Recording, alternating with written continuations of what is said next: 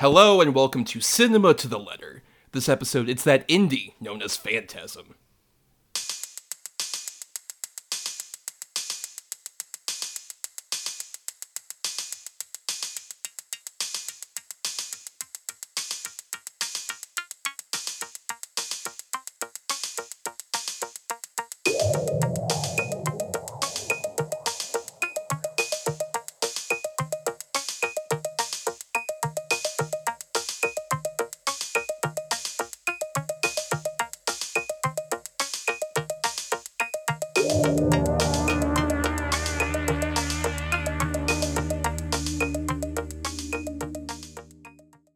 On Cinema to the Letter, we break down the very nature of cinema, letter by letter. For each episode of a film miniseries topic, we cover 6 films that fit either C for classic, I for indie, N for new, E for egregious, M for masterpiece, or A for atypical. Who doesn't love an acronym, am I right? I am Thomas, and the funeral is about to begin, sir.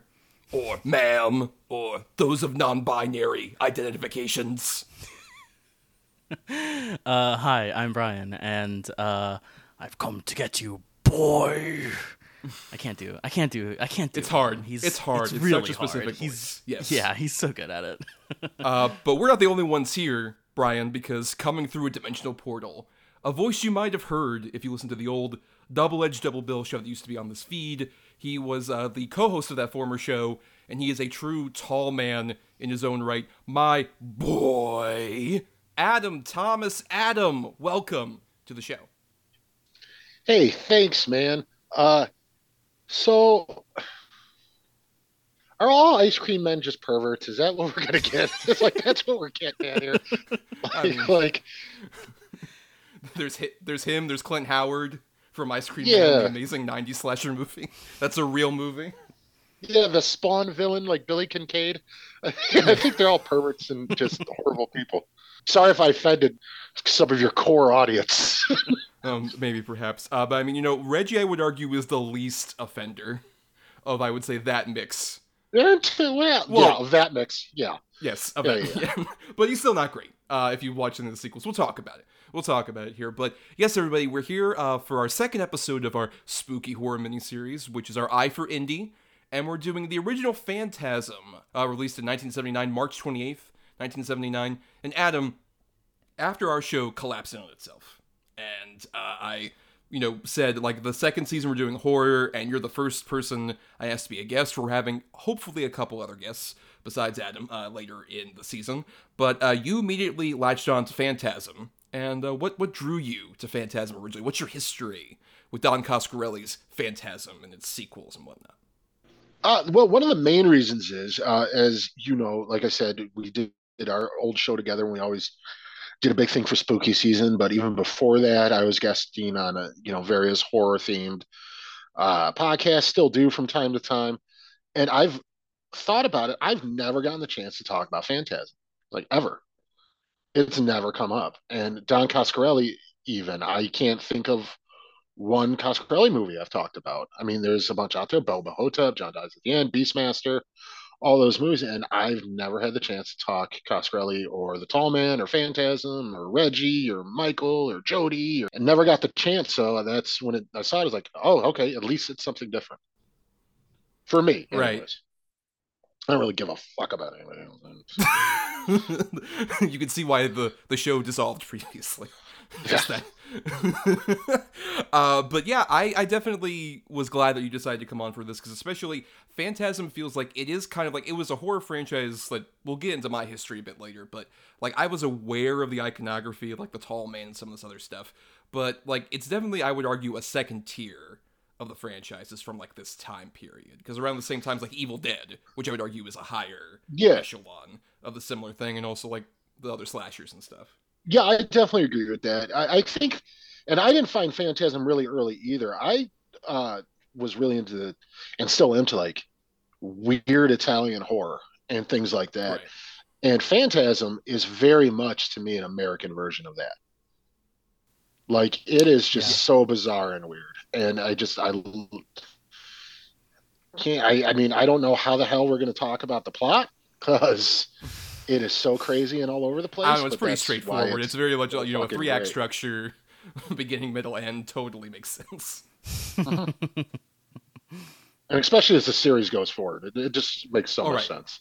for sure, yeah, and this definitely fits Yep. like Save the Cat, if you want to study how to, like, write the most basic screenplay. This is so the movie to watch, Yep. for sure.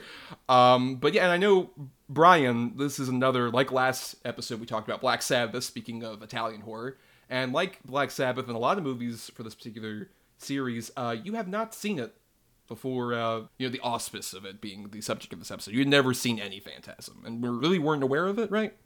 Yeah, not really. I had seen much of the like.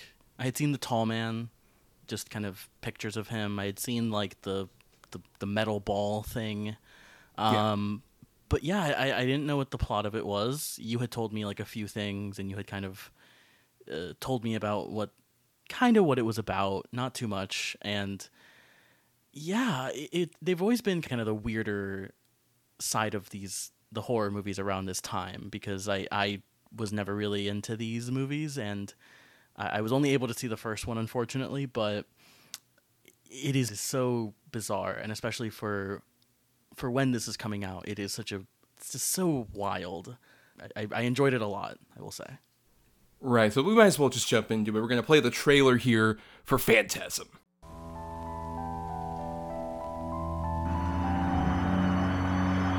Phantasm. Is it a nightmare?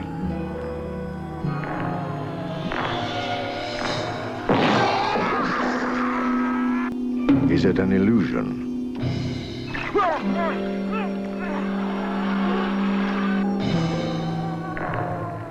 Is it an evil? Is it a fantasy?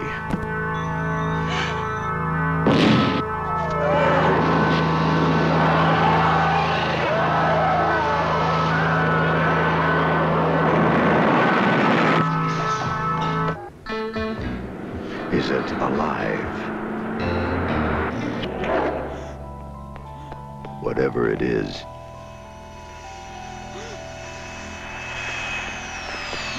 if this one doesn't scare you, you're already dead.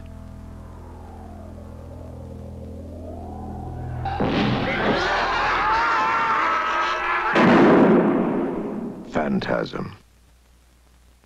So yeah, Phantasm, as we mentioned, came out in 1979 from Don Coscarelli, who we should talk about a bit because this is definitely like the movie that put him on the map. Not his first movie, because he did a couple of smaller movies prior to this. Adam, I'm curious, so you're more familiar with like stuff post-Phantasm, right? Have you seen those earlier two films, the Jimmy, The World's Best, and Kenny and Company? Are you aware of those even?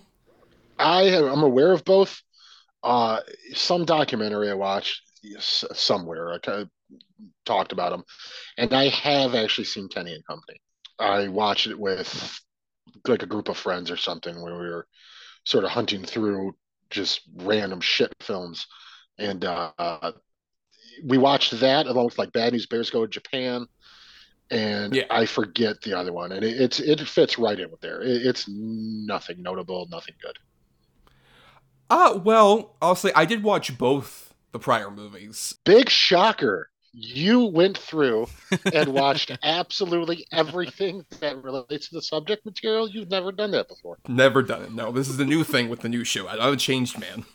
So, Wow. anyways, but yeah, I watched those two, and I would agree with you more with the first one. I would say is more like what you're describing Kenny and Company as the Jim, the World's Greatest. It's very much like it's a melodrama movie. That's about like a teenager is kind of looking after his younger brother because their drunk, abusive dad, who's played by Angus Scrimm, the tall man. Which, if that's your drunk and abusive dad, that's like another layer. Like, oh, it's already awful, and it's like, oh, it's this tall, The most intimidating, terrifying dude. man in the world. The most terrifying 6'4" man possible. And yeah, so that one's a bit more melodramatic and after school especially. But I kind of liked Kenny and Company. That one's a bit more of like a coming of age dramedy, and I kind of like it's dealing with a lot of the same themes that are familiar to Phantasm, particularly about like a young kid kind of experiencing death for the first time and working through those emotions about it. I think it's not great, but I think it's like a solid stepping stone to Phantasm, especially it takes place around Halloween, and there's like a spooky haunted house sequence that I think is pretty fun. So if nothing else, you can tell even then, like, he made those movies, the first one, when he was like 18. And he managed to sell it to Universal and get a distribution deal. So he was already kind of working with, like, in this indie scene, which a main thing we wanted to talk about with, like, making this our indie is just the fact that, like, we could have done with, like, so many movies from, like, the 90s forward, like, indie horror movies. Dime a dozen. Right. This period, not really. It's so much harder to make a movie in, like, 1979 for $300,000, as is the case with Phantasm. Yeah, I mean, because I would even make the argument that horror today wouldn't exist without independent horror. Yeah. I mean, independent horror is what makes the money now. I mean, look at A24, look at Blumhouse, look at all that. I mean, those are technically independent films. At least as far as budget and things like that. And then there's a lot of darlings. But yeah, back then, I mean, 80s, like late 80s, you really started getting them too with sort of the slasher Yeah. movement and things like that. Especially on home video, you got a lot of those released. Like, as opposed to here, home video is in its infancy. Yeah. No, you didn't. It really didn't exist as far as like real, true, like independent film that gained any sort of traction. I mean, I would argue this and maybe like Texas Chainsaw, of course, but Right. other than that, like, yeah, it didn't really happen. Yeah. So with like Coscarelli, I'm curious because you've seen a lot of his movies. What do you think separates him from the other horror kind of directors that are like a bit more indie? I think the thing with Coscarelli, which I appreciate, but I think it might be also what stopped him from joining the upper echelon, I guess you could say, or at least having the fame and renown or the sort of, the Wes Craven-esque of it all is Coscarelli has really bold, crazy ideas. Yeah. And he is absolutely 100% committed to trying to get as much of his idea on screen. I don't see a lot of compromise in Coscarelli as far as this is the movie I want to make. I'm going to try to make it. I mean, as far as like even with like Beastmaster, he basically was halfway fired, halfway walked off set because they wouldn't go as weird as he wanted to go. He's really committed to making these really crazy psychedelic cerebral horror movies. And I think that's his bread and butter, and he doesn't really want to branch away from that. Like, even Bubba Hotep is really fucking weird. Like, it's great. I'd say it's probably his easiest to follow plot-wise. The plot makes no sense, but it's his easiest to follow. But then you watch, like, John Dies at the End, which makes no sense, or any of the other Phantasm movies, which make fucking even less sense than this one. It's just, I think that's sort of what separates him, but also has hindered him. And Brian, based on just seeing Phantasm, do you get any sense of that, what Adam's talking about? Yeah, I mean, like, the choices that this movie, Phantasm, that it makes are so weird. And, like, it for a movie that is kind of coming out of this, early, 70s, 80s horror, it is such an outlier where you look at the stuff, something like Halloween, and it's pretty simple for the most part. It's a killer is after some high school students, or even like Texas Chainsaw, like, like you mentioned, Adam, is also kind of simple of like there's a killer and it's very relatively straightforward. But this is so weird, from like the music choice to like the vibe that this movie has, the sort of weird kind of droning. Yeah, it makes sense that he never kind of broke out in the way that like a Sam Raimi or a John Carpenter did. And also he made what, 4 of these movies, of the Phantasm movies? Yes, 4 of the 5 total Phantasm. Even though he's like a writer-producer on Ravager, the last one, but he directed the other 4. Right, yeah. And so it's like, yeah, he seems like a weird guy just based on this one movie. I'd be very interested as someone who, has not seen any of his other movies. I'd be so curious to watch some of them, especially based on what you guys are talking about. In the annals of horror franchises, for him to do 4 of them, I think he's literally only rivaled by I think Romero's the only one that's beat him as far as directing consecutive films in the horror franchise. Didn't Wes Craven tied with him then for Scream, right? He did 4 of the 6. Yeah, no, you're right. Yeah. Okay, yeah. So it's Coscarelli, Craven, and I think Romero's in the front because he did 6 or 5. Right. He did 5 or 6? No, he did 6. He did 6. 6 of them, yeah. Yeah. Well, he did 3. He did 3. Yeah. No, what are you talking about? Yeah. Everyone loves Diary of the Dead. But I think another thing with Coscarelli that, like, I don't think separates him, because this is the thing I think with Sam Raimi and some of the other people who started in an indie circuit. His movies are very much family productions. Because, like, the big thing with Phantasm is that it's financed by his dad, Dak Coscarelli, and his mother, Kate, did, like, a lot of the makeup and the special effects she was involved heavily in. So there's that, and then, like, all the cast members who appear in most of these movies come back, for, like, the sequels and some of the other Coscarelli, like Reggie Bannister's in every one of his movies and shit like that. There's a real true, like, kind of like family camaraderie thing that's there with, like, a bit, like, Sam Raimi has Ted and a couple of the people like Bruce and other people who've, like, been doing movies with him for so long, but he got so much bigger as opposed to he wanted to kind of keep a tight-knit thing, which is why the only two sort of studio movies he did are Beastmaster and then Phantasm 2, right? Pretty much? Yes. Correct. Yeah, not Survival Quest, which I also saw, a movie that does not exist, but is so interesting. If you don't know, this is a movie he made that's like, it came out around the same time as Phantasm 2. It's about a survivalist group led by Lance Henriksen, and features amongst the campers young Dermot Mulroney and young Catherine Keener.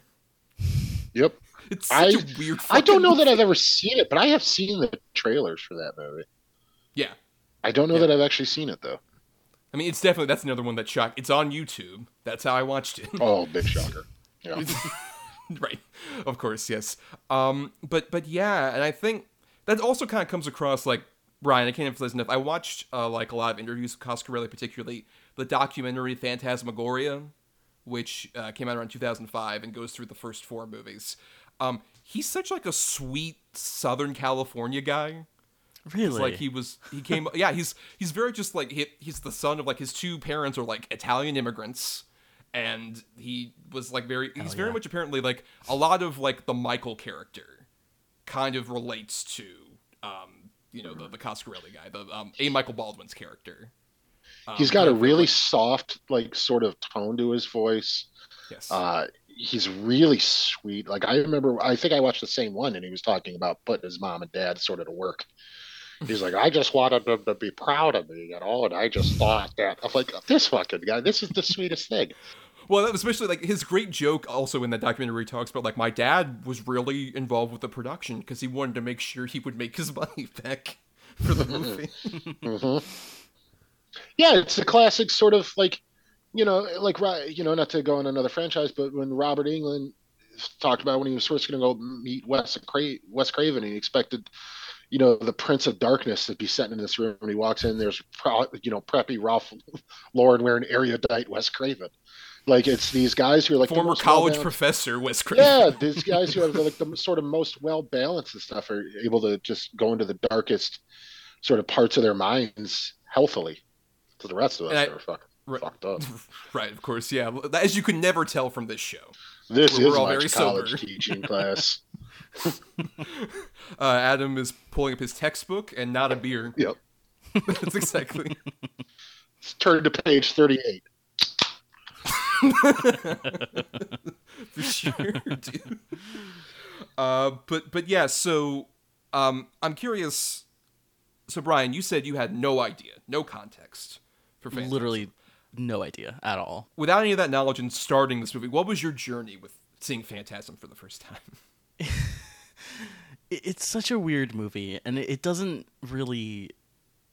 It's a kind of movie that doesn't... It feels like it never settles into, like, a comfortable groove. Like, it's always just kind of like, I mean, the beginning of this is so shocking, which is if I remember correctly, the opening is 2 people having sex, and the woman stabs him with the knife in, like, a cemetery, and nothing in this movie is giving you that sort of comfort of, like, okay, I know where we are, I know what we're kind of doing. It is just throwing all of these ideas at you, and with no real context. I mean, maybe you guys can give me some more kind of info on this, but what the fuck is the ball? Like, what the fuck is it's just a spiky ball? It's just the ball. In the later movies, it's sort of revealed that a lot of the victims and bodies, he puts their brains in the balls. Yes. and sort of they Hell become yeah. his slaves. Um, And that's how Jodie appears in the later films as well. yeah, and Michael's also turning into one. Like it's very bizarre. Right. But let's not forget the sex scene in the beginning. The woman stabs the man with the great mustache, by the way. A lot of good facial hair in this movie. Yeah, But from then Tommy is the character. R.I.P. to another R.I.P. Tommy, Tommy out you there. were a real one. And then she turns into the tall man. Yes. Right, yeah. Yeah. It just starts you off on this like you're already just confused and disoriented as to like what is this? What's happening? And yeah, and the whole movie is like that, and the music is so, which is my favorite part of this movie, is the music. Hell It yeah. absolutely rules. Shout out to Fred Myron and Malcolm Seagrave, who are credited as Yes. composers. Amazing. You can't tell me Goblin didn't hear this score and Argento Oh, yeah. didn't hear this score before they did like Suspiria and things like that. Well, no, they would have had to hear it after, because that's like Oh, that's true. 77. Oh yeah, no, that's I true. think- So you can't Oh, tell me right, these fuckers didn't hear that score. Well, I mean, and also, like, weirdly, it sounds a lot like if you listen to the main theme, it does kind of sound like any sort of, like, it's very synthy, it's very, like, sort of almost prog rockish, which is what I've heard a lot of people sort of identify Phantasm as. It's like the prog rock of horror movies, and I think that's very apt. That's accurate. I like that. I think that's a very apt description. Yeah, and not even just the music though, just the like oppressive kind of nature and like tone of the movie is feels very psychedelic almost, and gives you that sort of prog rock kind of it's so unique in that way. Though I will say, what I identified especially this time watching Phantasm was, I think there is a base that's sort of there for the reality, but when you like really examine it, it's such a sad base to have your horror movie on, where it's like, all right, our setup is we've got little Mikey, played by A. Michael Baldwin, who's this young man who is spying on a funeral that's going on for his brother Jody, played by Bill Thornberry, his friend Tommy, who died in the opening scene, allegedly from suicide. And Reggie Bannister is also there playing Reggie, very clever naming for him. And from like they're at this funeral, and while they're there, they're right by this like the mortician's house, where is like the all the graves are nearby. Who is the tall man, played by Angus Scrimm, the late great, a true horror icon, Angus Scrimm. agree. And I want to hear immediately after this, Brian, Angus Scrimm first impressions. You gotta like what was it like experiencing him for the first time?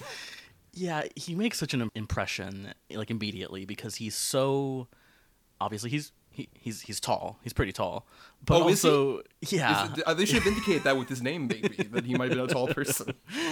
Yeah, but even just the way he looks, like his face, like he's great, but like he is one of those actors, I feel like, kind of like Robert Englund, or one of those guys who just like, you look at him and you're like, this guy looks like they should be in a horror movie, right? Like they look a bit menacing.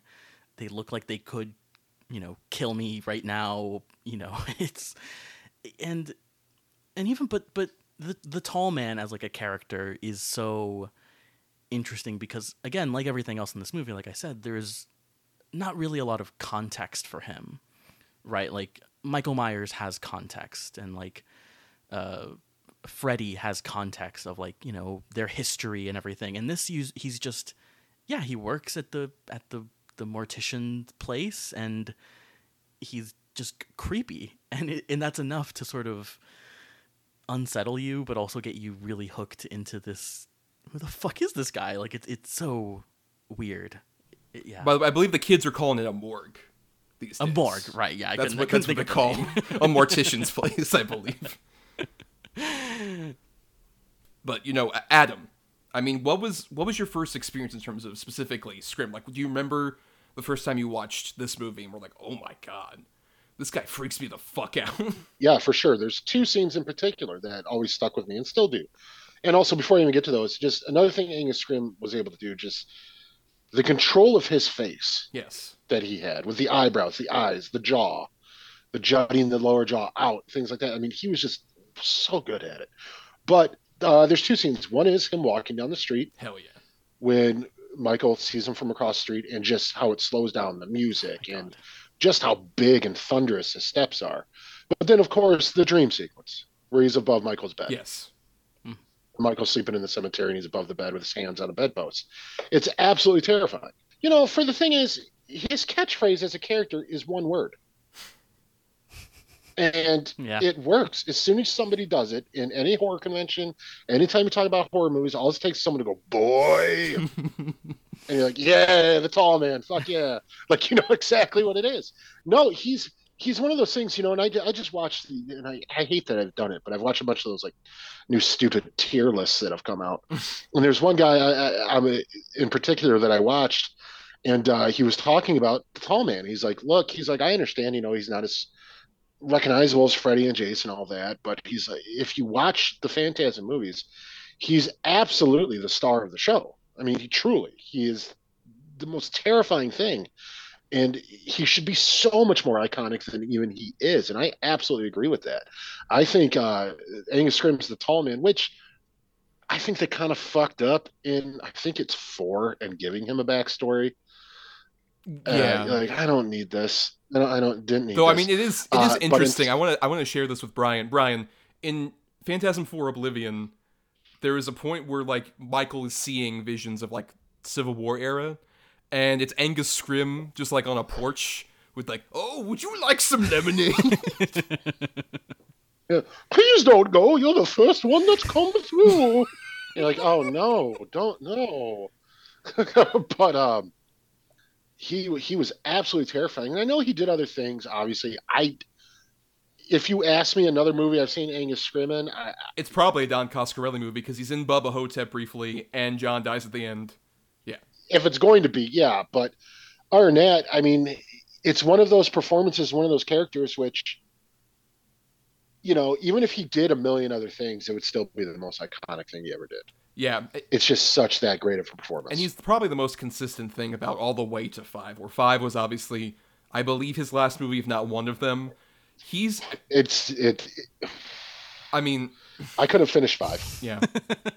I had to stop it. I mean, we're going to talk about the sequels and whatnot later, but I wanted to, in terms of my first experience with Angus Scrimm, it was specifically the scene you were talking about with the bed sort of jump scare. But that was because I watched a special. I shared this with you, Adam, but I've not shared this with Brian. The year is 2004. And Is it the Bravo thing? yes, it's the Bravo thing.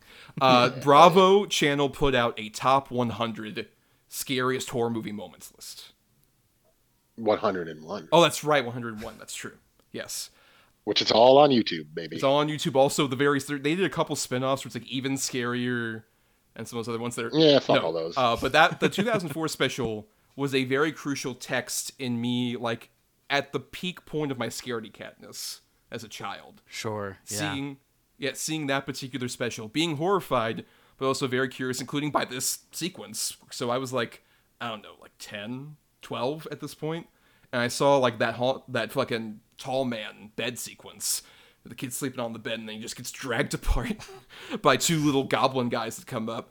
And I was just like, yeah, this is the scariest thing I've ever seen. And then here's a clip from The Wicker Man, and then all these other horror movies that I later would watch. And yeah, I think that's where, because Phantasm was one I watched in high school, but I didn't watch the sequels until right before 5 came out. But I just remember Phantasm was definitely like, was more drawn, like I said, to Evil Dead. But Phantasm was definitely just like, this is weird and interesting. I'm not going to forget this fucking movie. And I haven't. It will stay in your brain like a chrome ball. It just burrows in and drains your blood. And what I would say, like, if I was in a horror movie, it's like, you can pick your method of death. The chrome ball thing is perfect, where it just is thrown over, and then it strikes you in the neck, and you're like, oh God! And then blood just pours the out. drill, like the little drill Yes. thing that goes in is... Right between the eyes. Right. Yep, I'm taking that. That's if I'm And going just out, that's the way I want to go. I mean, while we're on the ball, like that shot of like the blood squirting out of like the front hole Yeah. of the ball is so like striking, and is such a like a that, and the sequence you're talking about with him in the dream sequence is one of those moments where like it just kind of like hooks you, like it just absolutely grabs you.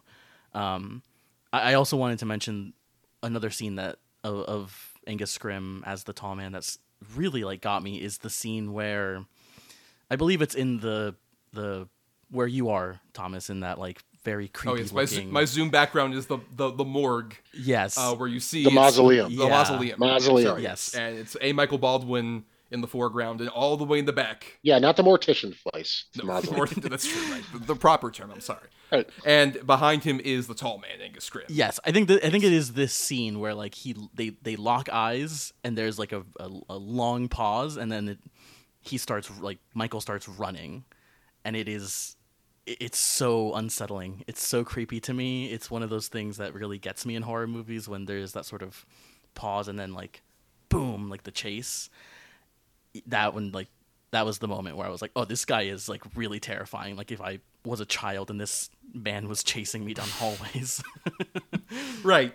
It feeds into a very childhood fear, which I think is also like what I was kind of talking about earlier in terms of like the grounding base. I kind of got interrupted for the Angus Scrimm stuff, but the base is like this kid who like, hey, my parents just died and my brother's technically my legal guardian, but he seems kind of tired and he wants to maybe drop me off at my aunt's. And I feel like so much is changing and it's hard for me to like process that. And then on top of those like very relatable things that you and I can agree with, a tall guy in platform shoes is trying to fucking kill you so that he can like make you a part of like our little person army. That's just like so, it's so wild, and the chrome balls are gonna fucking drain your brain out and shit like that. I just love that it has that base that I think anyone can relate to, that kind of sad ennui of like late childhood, only for like also all the surreal shit's happening. It's a real bummer. Yeah, it's so fascinating that the kind of how it balances those two things of like telling this pretty human story that like it is there. You get like, you know, the way that characters mention the parents dying and passing, it's there, and then you just get like, I don't know, vampire Jawa looking things like the, you know, whatever those things are. And like a thing I do kind of want to bring up, because I keep looking at your Zoom background, Thomas, is like just the look of the morgue. The mausoleum, yes. Yeah, the mausoleum. It looks so unsettling with like the marble statues. It reminds me. I know this came afterwards, but it reminds me of the Red Room from like Twin Peaks. You know, I mean the red There's curtains a lot of and everything. David Lynchian vibes with this particular, and interesting because it's a contemporary. Because he'd only put out like Eraserhead, pretty much. Right. Yeah, and I think he's about to make Elephant Man. And yeah, just the look of it, something about the way it is kind of like, because the town is very much like a normal small town in middle America. Though particularly very Southern Californian. Right. Yeah. And so having like the mausoleum be this very kind of, you know, it's all marble, it's got the curtains and everything. It's just such a weird kind of contrasting of locations, I think. And I mean, that's even the case with like the other scene that Adam talked about with, there's a point where Michael Baldwin, after like the initial scary stuff happens with the tall man, right after the funeral, he sees the tall man walking down in his fucking platform shoes, which I love that they just show up like, yeah, we have him in platform shoes, even though Angus Scrimm is like 6'4" at this point. Before he gets older, he has a great, Brian, I would definitely recommend watch Angus Scrimm interviews. He is such a sweetheart of a man based on these interviews. Really? He's like so sincere, especially as he gets older. He's almost like a sweet grandpa.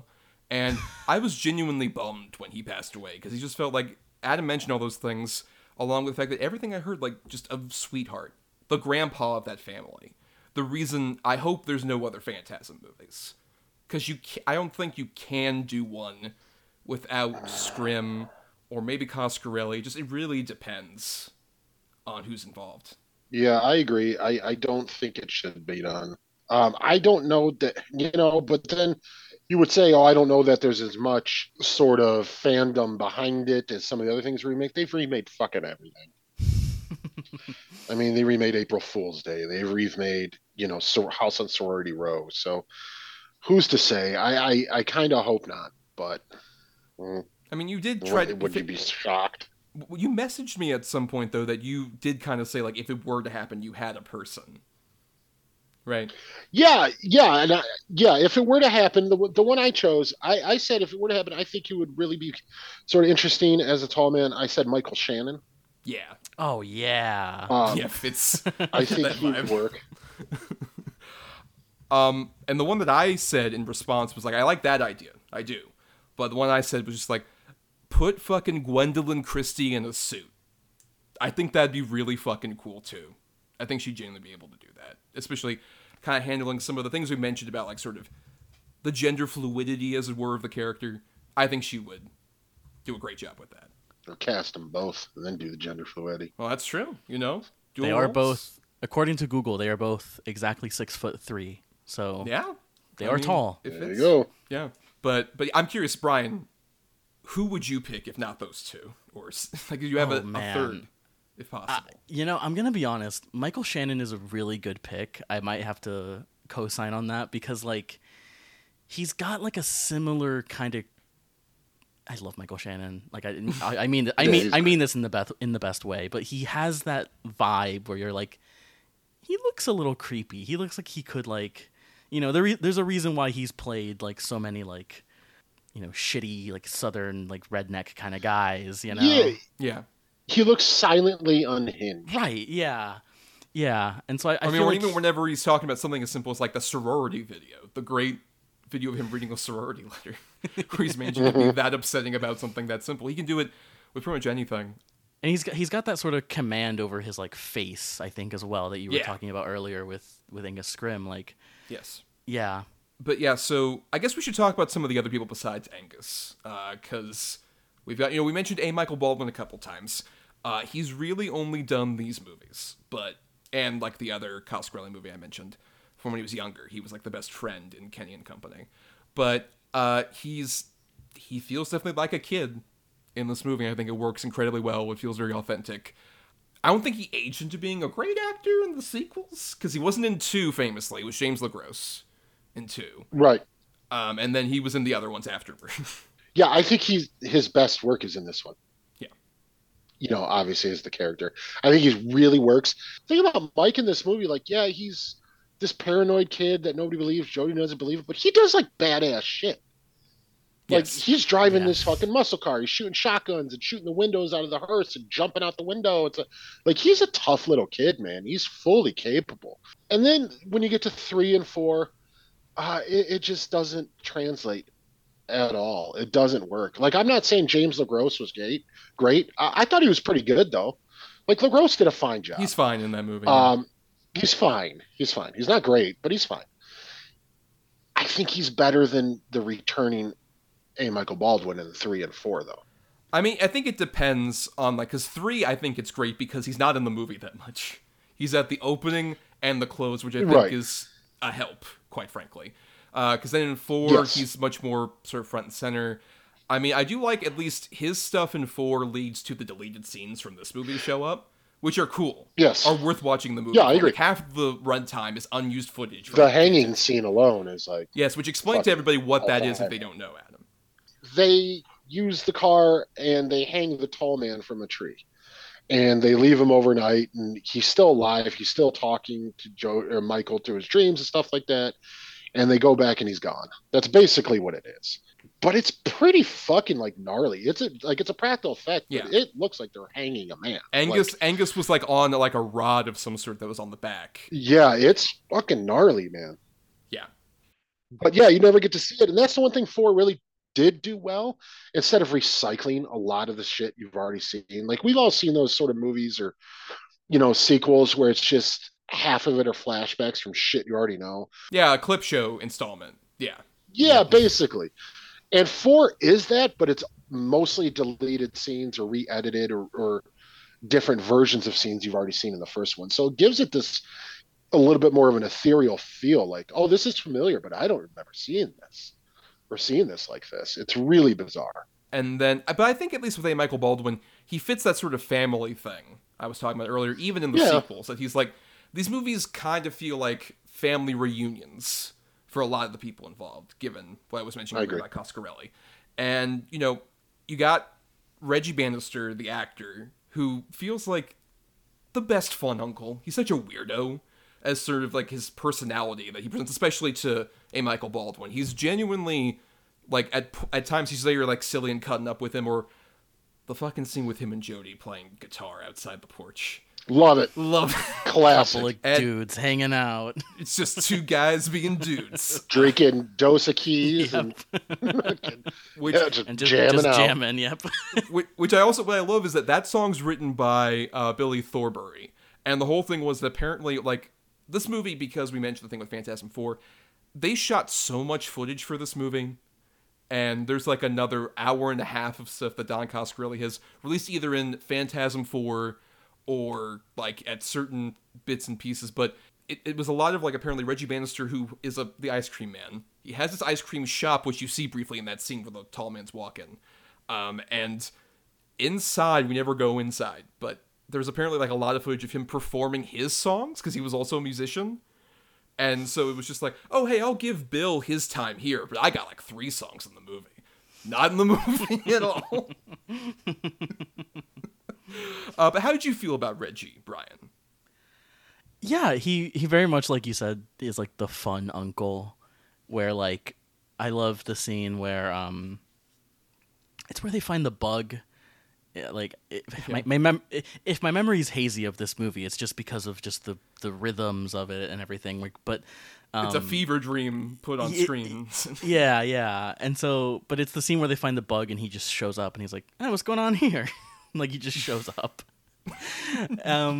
Yeah, he's great, and I do love his little fake death, and he comes back and they're like, "You're not dead," and I was like, "Oh."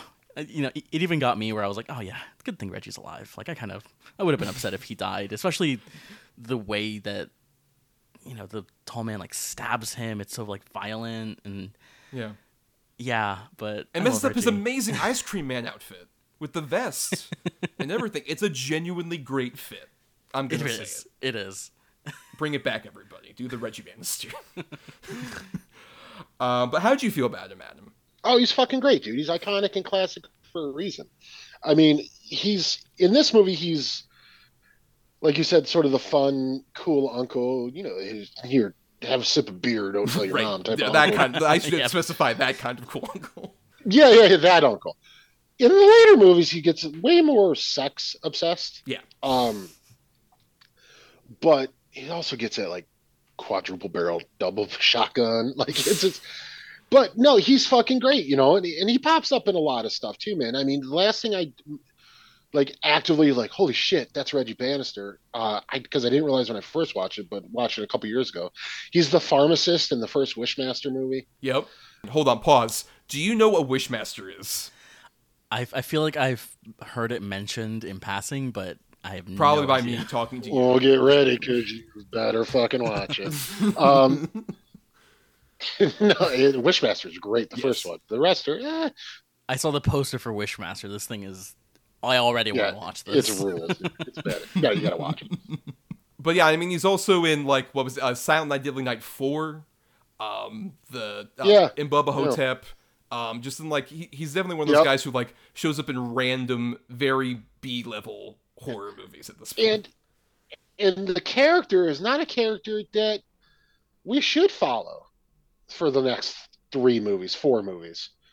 It should be just Michael or, you know, whatever. But no, we're going to follow Reggie, the ice cream truck driver, who's kind of this weird dude who's letting this kid go on his ice cream routes with him. Like, why is he? What is the? He's just a fucking weird dude, man.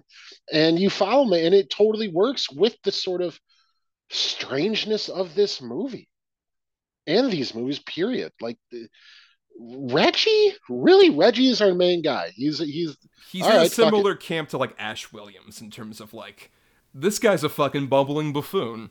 Why are we following him on this journey? He's a moron. Yeah, he is a moron. Like Reggie is an idiot. Except in terms of getting rid of fucking spheres. He manages to get rid of a bunch of them. That's his one skill. He can do that. And kill like zombie little people and zombie cops and shit like that. But no luck with the ladies though, Reggie.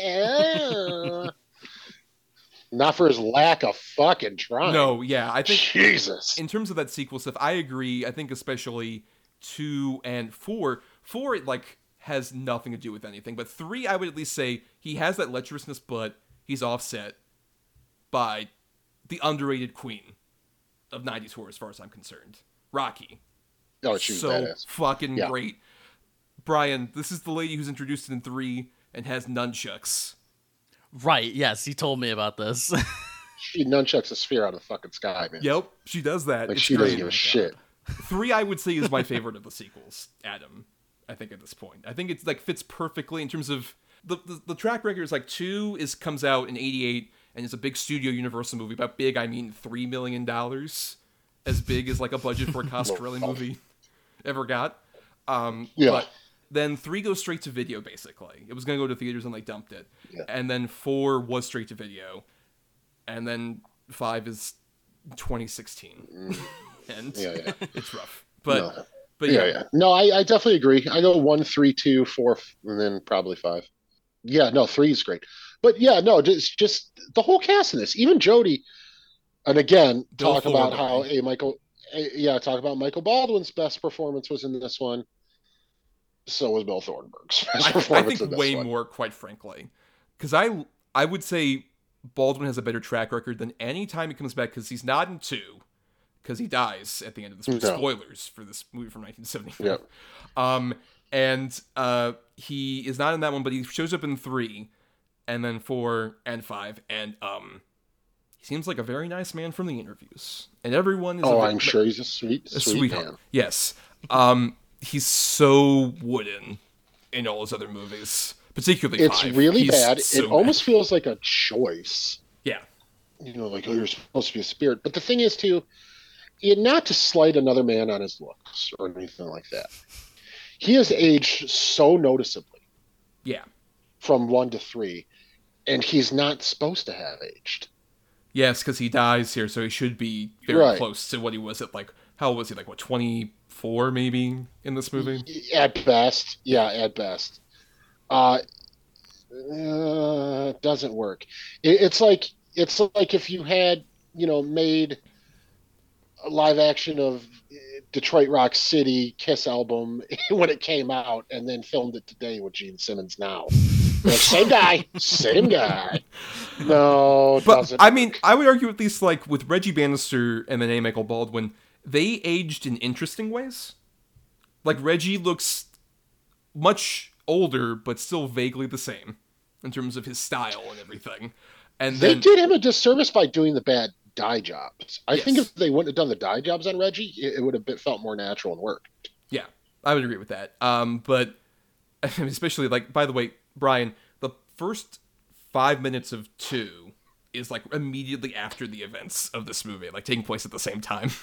So you have like a dummy guy in frame, Michael Baldwin, and then Reggie still like, I'm playing the guitar in front of the fireplace just like I was 5 minutes ago, aka 9 years ago.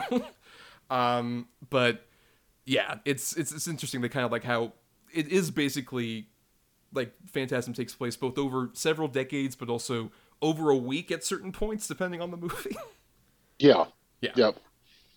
I'd say maybe a month. Yeah.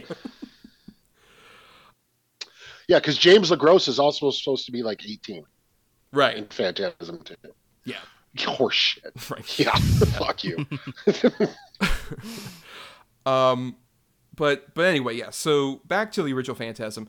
I think a big thing we need to talk about is just the fact that, like I mentioned, $300,000 budget. This movie was done on shoestrings, but there's such a charm to it that you can't really recreate, especially like, I think Phantasm is so indie, but also it's very much like homemade, homespun by this family kind of thing. Like the other actors who were in this were in Kenny and Company, including, we should mention, Adam, you're here. Talk about the scene with the box, because I think that might relate to something you enjoy quite a bit with Hands and Fear. It is 100% the scene from Dune. I mean, it absolutely is. This old, like, mystical woman, put your hand in the box. What's in it? Just put your hand in the box. It hurts. pain is the mind killer. But like, what? They don't say Wait a mind minute. killer. What the fuck? They say Now like look. fear is the that's true. killer. They just like they get rid of a word. I think Brian, you pointed that out. They get rid of one word for copyright purposes. Yep, exactly. Now, if fucking Michael to start developing like Kwisatz Haderach powers and become the Mahdi, I mean, he kind this shit would of have been wild. But then at the that same point, kind of happens. yeah, exactly. Yes, it does totally. Kinda does. It by 4 basically. Brian is like he's in the desert. He's the Muad'Dib. And he's in the desert, and then he sees the tall man, and it's just like, you need to come to me, boy. And it's like, He's got different colored eyes. Right, different colored eyes. Because, Oh my yeah, God. at the end of 3, he has like chrome eyes. golden color eyes. Yep. And he's doing like a vision quest type thing in the desert. Yep. And he's literally traversing through time, going backwards and forwards through time. Right, only his coyote, voiced by Johnny Cash from the Simpsons episode, is the tall man. Right. Just as good. Just as good. Honestly. I was really, I was really surprised that like it is just straight up from Dune. Yeah. And obviously this is like what 5 years before the David Lynch Dune. Yeah, and only like Yeah, 15 roughly. after it was originally published, so fairly new in its run. Yeah, but by the time 15 years after that book came out, it had already been like getting the classic status. Yes. Right. So everybody had fucking read it already. I love that scene though because it is so, and it's very early on in the movie, so I didn't know where it was heading, and just the weirdness of that scene, just the trial with the box, and like the fact that she is dressed like I The Bene recently Gesserits, yeah. yeah, I recently started reading the book of Dune, and the description is very much like like she appears in the movie, and but the weirdness of that scene when he leaves and the old woman starts like chuckling. It's just Yeah. so. And then the girl just dies, right? Yeah, the girl goes to the mausoleum. She goes to like that door with the 4 like heads above it, and then she just like you hear a scream and it cuts And then that's it. and it's that's it. Yeah, I love it. the rhythm of this movie is just so unique and so weird. Where that happens and you're like, oh, we're not gonna linger on that. We're not gonna explain like how she died. We're just nope, she's dead, and that's Yes. Like Michael's not bummed out about it. We don't ever see the grandma again. Nothing. Okay, all right. Well, I mean, we do see the grandma again technically in Phantasm 4, Oblivion, where she kind of shows up as the tall man's wife, basically, I think Yeah. is the implication. Yeah, exactly. And then she's also like he sees visions of her when he's driving the hearse. Like she's sitting next to him cackling. Yep. The fuck, man. Like that's the thing. Like, all right. So watching this movie, I agree with you. Said it earlier, Brian. Like, there's moments that just hook you, and they hook you in a way like this is really fucking cool when I'm watching. Like even these practical effects, like with the ball and stuff. But I don't think that's why it necessarily hooks me. It more or less hooks me in the way of like, what the fuck am I watching? yeah. Like, what the fuck is this? Where is this going to go? What is going to happen here? And I don't think that question, even across the 4 movies, and I can't speak on the 5th. Like I said, I tried to watch it. It was really late at night, so I shut it off and I never went back to it. But I don't know if the question is ever answered, really. Because the explanation changes in ways from movie to movie. Yeah. Like, the 3rd one, he's some, like, alien, they're saying Tall Man is. I mean, they kind of imply And that with this it's- movie. I would argue that he's like interdimensional and is like going from Yeah, place to place. but the 3rd one, they really, like, I mean, I even think in the 2nd or 3rd one, they call him an alien. Like, someone's like, he's an alien, blah, blah. And then the 4th one, like, nah, he's just this old Civil War scientist who somehow hopped dimensions and came back changed. Well, I and think now he does my this, interpretation of that is that he is like the tall man that we sort of see is like that guy Jebediah, what's his fucking face from 4, but he's possessed by this alien creature, like his visage has been consumed. I think that's also the case with like Kathy they're Lester. Stargating us. And so, I mean, you know what? Fair. They have the most primitive Stargate possible, which is great, too. Speaking to the low budgetness. Yeah, just 2 tuning forks. Yeah. They're like about at like waist height. Yeah, they look like they had velvet ropes. If they had one velvet rope, people would just stand You can't come into the inner dimension. Okay, let you two in. Yeah, you on the list. No, but my friend Mr. Jackson is. I'm curious, Brian, how did you feel when we got to like that sort of sci-fi territory? Oh my god, that room is where like I like really was like falling in love with the movie. That scene is so like once we enter that room, my ears perked up, like my eyebrows. I was like, oh, what the fuck is this room? Like this room is giving off some very interesting vibes right now, and Brian vibes. Quite frankly, that's the thing. Is like when I pitched this to you, I told you some things, and I was just like, I think you'll like it because it's the prog rock of horror and all this other stuff I've been mentioning, and was I accurate? Does that feel accurate for at least like the second half of this movie, basically? Oh you? yeah, It's just the second half is where it's unhinged it's shit. Yeah. Oh my god, Thomas, let me tell you. When they cut to like when he actually goes into the portal and you like see what it looks like, leaning back in my chair, just fully like, oh my god, this is so cool. I love it. Isn't explained. I mean, like you guys are talking about the sort of the stuff that they bring in the sequels and everything, but like just based off this movie, like nothing is explained. I will briefly interrupt and say I do think there is about 2 lines of explanation during the sequence where like they go through the portal briefly, and there's that great shot of A. Michael Baldwin in like the red abyss. Hell yes. Where she's just like floating in this red abyss, and then he comes back up and he's just like, oh, I think he's shrunk the corpses and made them into these like Jawa minions that we're referring to, who you don't see their faces because that would be too expensive for them to be able to do that. But they do in the sequels, by the way, Brian, and they have varying interesting designs. I'll just say. Okay. But I think, yeah, like he gives that explanation, just like they're shrinking the bodies. That's what these Jawa creatures are, and they're taking back these fucking Breaking Bad tubs that you would like dispose of a body in sulfuric acid or whatever. Yes. Like one of those drums are just like, oh, they're more souls that we can take back, basically. To our world to like feed us and power us and whatever. Even that, like the way you explain that and everything, it is not given that much sort of, you know, they don't focus on it that much. They give it's just a line and then they fuck off and do weird shit. But that is the type of stuff I love so much in like, you know, this type of, you know, sci-fi horror kind of thing of like, we'll explain it in the vaguest way possible. You can put your own interpretation on it or not. You can just go with it and just kind of like, you know, whatever. And I love it. I think it's just so incredible. I love that room. I love the scene where like all the lights go out and he has the little lighter, like. Or it's particularly the scene where like he goes into the dark room and then the tall man opens the door by blowing it away, and he's bathed in blue light, and it's just like, hello, boy. It's so good.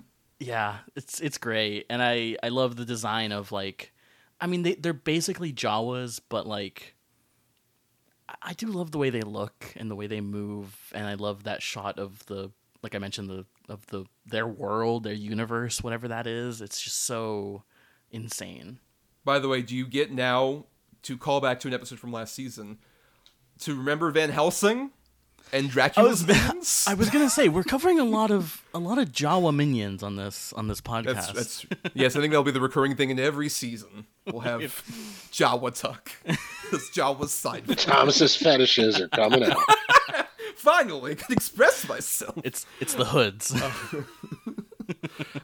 It's so odd, and I think that's the thing where, like, in a Van Helsing, a movie that costs so much more money, relatively to this fucking movie, and it's just like they have these Jawas, but there's no like creativity to them. They're just like these minions of a weird Dracula who's way more interesting as a villain. Versus this movie where like it's already weird enough we have the tall man and his minions are literally just like little people. Just the juxtaposition, like calling. Yeah. If we called him the little guy, Angus Scrim. That was his name. It would be a lot scarier if it was a little man, but like the Jawas were tall. But with like, the proportions of like the tall man, but with the proportions of a Jawa. Yeah, I think that would be Yes. very scary. But So it just looks like the two kids like trying to get into a movie theater wearing a raincoat. I loved Angus Scrim's work on BoJack Horseman. All 5 seasons of it, I guess. But yeah, I think like to go back at least to like the sort of the lower budgetness of it. I love the fact that when you just look up stuff about this movie and you see so much, it's just like Coscarelli was inspired by Ray Bradbury's Something Wicked This Way Comes, which makes so much sense. The tall man is basically fucking like Jonathan Pryce in that movie. And it feels like that's why it kind of works as think as sort of a gateway horror movie in terms of like it is scary, but it's not gory. It's just weird and nightmarish.